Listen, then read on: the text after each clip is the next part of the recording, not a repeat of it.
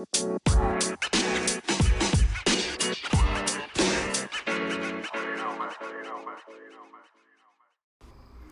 warm welcome to everybody. My name is Aston and welcome to my channel. I'll be uploading a lot of ministry content, some preaching, some Christian apologetics, substance abuse recovery material, and some life coaching principles and strategies. So today we are going to John's Gospel, John chapter 1. And then we'll be looking at verse 1 all the way to verse 5. So it's John 1, 1 to 5. John 1, verse 1 to 5. And we'll be looking at the topic, life and light is in him. Life and light is in him. The Gospel as recorded by John, commencing from chapter 1, verse 1, reads as follows. In the beginning was the Word, and the Word was with God, and the Word was God. He was with God in the beginning. All things were created through him, and apart from him, not one thing was created that has been created. Life was in him, and that life was the light of men. That light shines in the darkness, yet the darkness did not overcome it. Thus reading the holy and inspired word of God, let us bow our heads in a token of prayer. Father, we thank you that we have the privilege today that we can draw this day to a close. We thank you for your love, your grace, and your mercy that has been evident and relevant in and through our lives. We thank you, Lord, for the gift of salvation that we have. We thank you, Lord, for you are life, and life is found in you, and you are light, and that light shines in the darkness, and the darkness cannot overcome it. Thank you, Lord, that Jesus, that you are evident in creation from the very beginning, and there is nothing that is created today that wasn't created in you, through you, or even apart from you. We give you the glory, the honor, and the praise for all that is that we have an opportunity to look at today in your scriptures. And I thank you that both hearer and speaker will be alike. Guard my mouth, your servant, from error, and may you speak to your people today. In Jesus' name we pray. Amen. So, many people have views about who Jesus is, but do we really know him? There can be magazine articles on who Jesus is. Some people have the assumption that Jesus was this hippie type guy. He just loved everybody. Some people know him as this harsh and stern guy, just ready to rebuke the hypocrites and call people to repentance. Some believe that Jesus is God. Some believe that Jesus is a God. Many people have a view on who Jesus is, but do we really know who Jesus is? Now, John's Gospel is tailor-made to answer the question on who Jesus is. What we have in front of us is John's account. This is not John the Baptist, but this is John the disciple. John the disciple gives us his account, and much similar to his epistle, he opens it up with the statement that echoes out from the very beginning. So we're going to look at two things this morning, this afternoon. Is number one, who is Jesus? Who is Jesus? And then the second one is, why did Jesus come to earth? So we'll find the answers from verses 1 to 3, that answers who Jesus is, and then verse 4 to 5, why Jesus came to the earth. So, chapter 1, verse 1 says this: in the beginning was the Word. Now, what we see here is an echo out of what we find in the very beginning. So I'm sure everybody's familiar with the account of Genesis. In the beginning, and then it gives an account of God creating or recreating, as some would say, everything that we find. He forms and fashions the universe. We see God doing so through His Word, as He's allowing to come into manifestation. Let there be, and then we see that it was so. Now I want us to think about how powerful one's words can really be. So I'll give you an example. If our president has to go on tonight, and he has to say lockdown level 5, and listen, what happens if he has to take cigarettes away, and he has to take and ban alcohol completely for the next 2 to 3 months? You know the panic that would happen? You know the amount of illegal sales that will happen? Him just going on TV, sharing his words, can change everything that is happening in our day-to-day living. If you think it is not so, please do me a favor and drive around at 11 o'clock tonight and drive past policemen and see what would happen. There's a curfew. Why? Our president said so. So is his words powerful? Yes, his words is powerful. But I present this to you today, that his words is nothing in comparison to the words of our God. If our words can have that type of power, and if you are not certain about what type of power those words can have, think back when you were in school. There's that phrase, 6 stones can break my bones, but words can never harm me. Says everybody, until people make fun of you or tease you, and then we can see exactly how words can actually harm you. What people say to us, we take to heart, we take to account. What people do to us, we take to heart, we take to account. Words are important. Somebody that is standing before a magistrate that gets his sentence, it's their words that pass that sentence and the decision that they've made, and that words will remain in their mind throughout the time that they would be in prison. But again, I present to you this, that every human being's words, as powerful as they might be, is no match for the words of God. Now listen to this. In the beginning was the Word.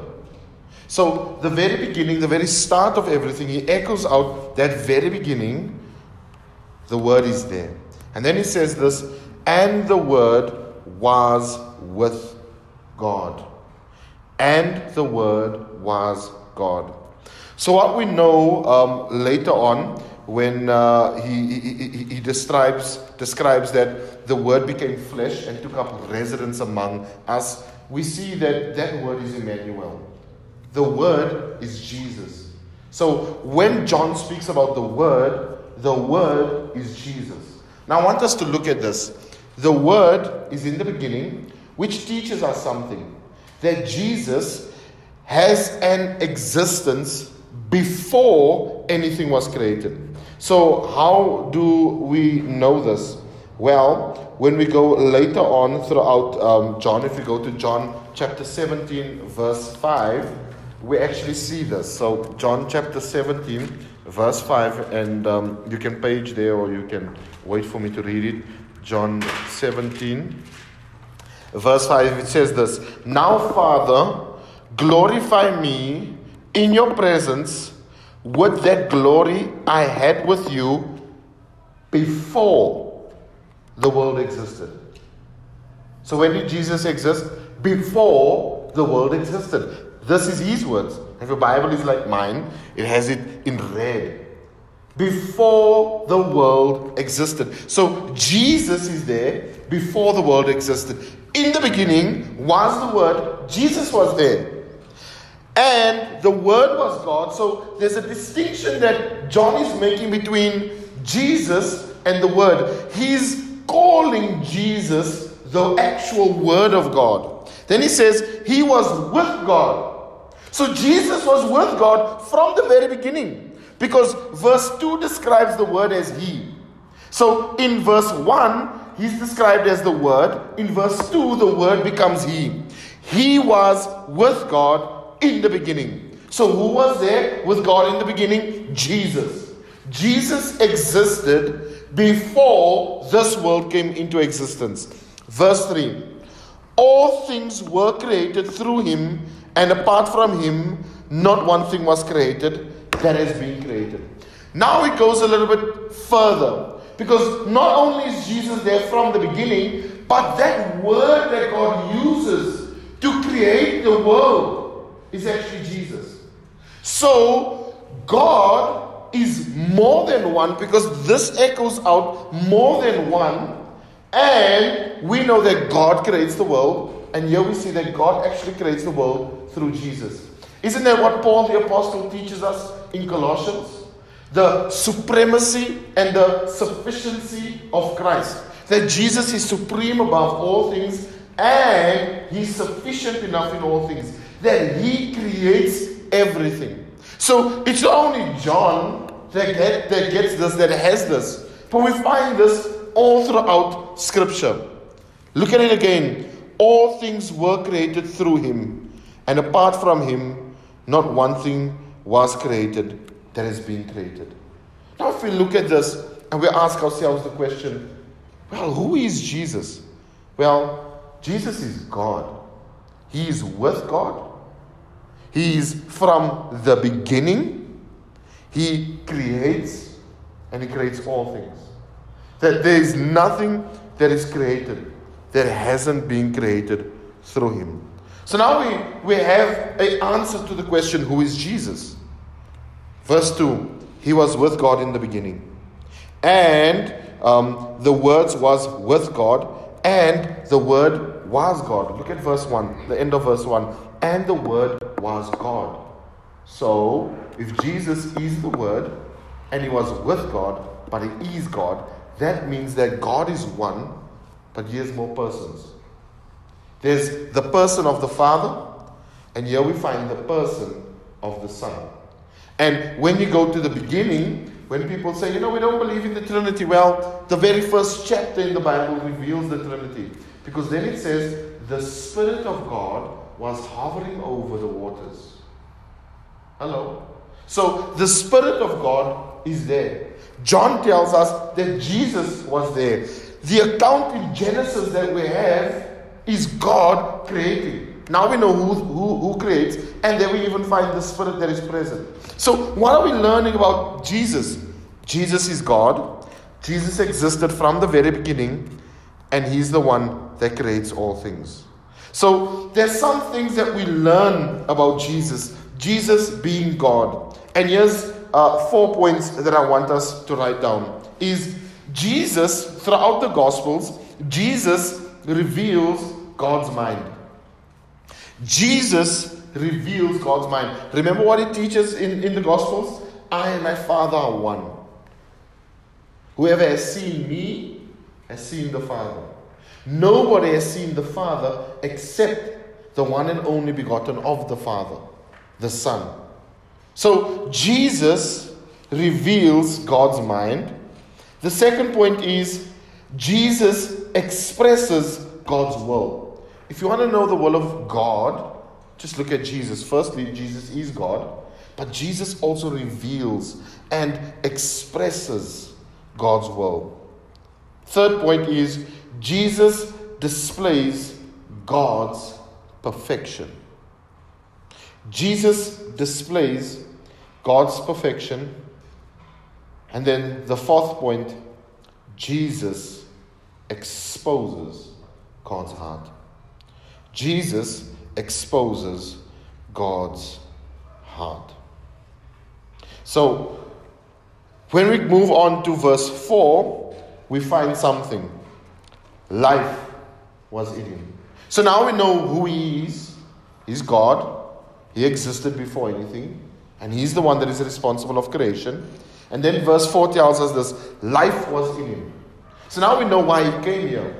And he came here because he comes to bring life.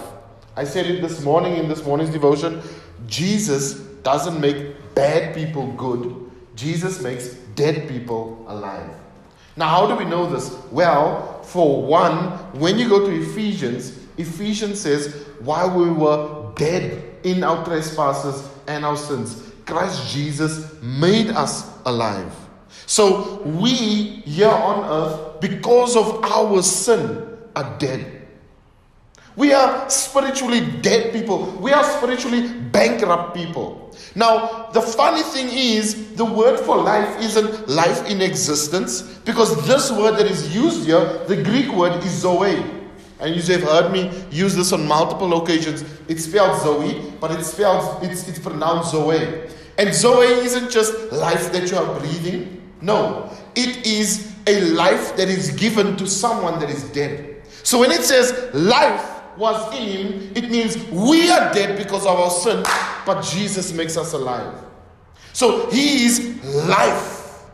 And where do we find that life? That life is in him. So why does Jesus come? He comes to make dead people alive. And that we find in Ephesians chapter 1 and chapter 2. While we were yet still dead in our trespasses and our sins. So the Bible teaches us that we are dead because of our sin. Now listen to this. If we are dead because of our sin, have you ever seen a dead person make themselves alive? No. We need somebody that has life, Zoe, to make us alive. So when it says life was in him, he's the one that has the ability to make alive what is dead. We are dead because of our sin. We are in spiritual darkness because of our sin, but life is in him. And then it says, and that life was the light of man. So he brings light to man. Then verse 4 says this. Here's the second point that we learn about Jesus. That light shines in the darkness. So we learn a lot throughout the Bible about the state of our sin. Again, when you go to Ephesians and it speaks about exposing people, Ephesians chapter 5, when it speaks about exposing people, there's a notion of shining a light on a darkened situation. So, when we are living in sin, the corruption and the fallen state of this world, we are living in darkness. But there needs to be light to be shed in order to expel darkness and expose what is there. And Jesus is that light. Now, listen to this. Is that light of who Jesus is so powerful that darkness can't comprehend it. Darkness can't cover it. Darkness can't overcome it. So this actually screams about how powerful Jesus is. Because if we in this world can see the darkened state of this world because of sin, that power of this world is nothing in comparison to the power of Jesus. Why? There's darkness, but he's light. And when he shines that light, the darkness can't overcome it. Light expels darkness. So when it says that light, verse 5, shines in the darkness, yet the darkness did not overcome it. Which means in the midst of a world of darkness, Jesus is shining his light and is offering life to dead people. So, who is Jesus? Well, John answers that for us. Jesus is the Word. And the Word is God. And God existed from the very beginning. And nothing that is created, that has its life, was created apart from him. We have been made, formed and fashioned by Jesus with a purpose and a motive and an intention. But Jesus, knowing that we will fall prey to sin, comes and does what? Now we know why he comes to earth in verse 4 and 5. He comes to give life and he comes to shine his light. Do we see Jesus for who he really is? Do we see the need for Jesus? Are we spiritually dead? Remember, a dead person has no ability to make themselves alive. We need Zoe. We need life to make us alive. We are blinded by the spiritual darkness that is around us. And we need Jesus' light to shine. And when his light shines, darkness cannot overcome it. This gives us a confidence in the person of Jesus. A confidence to put our faith and our trust in him as God and to believe that he is able to bring redemption. Again, like I said this morning, it would have been weird if the resurrection were a hoax, but the resurrection of Jesus was no hoax. Because Jesus actually raised from the dead. And when he did, he offered life to spiritually dead people. Are we in need of salvation because of our sin today? Are we in need of light to shine in the midst of our spiritual darkness today? Well, let us look to the God that existed from the very beginning, the one that created everything.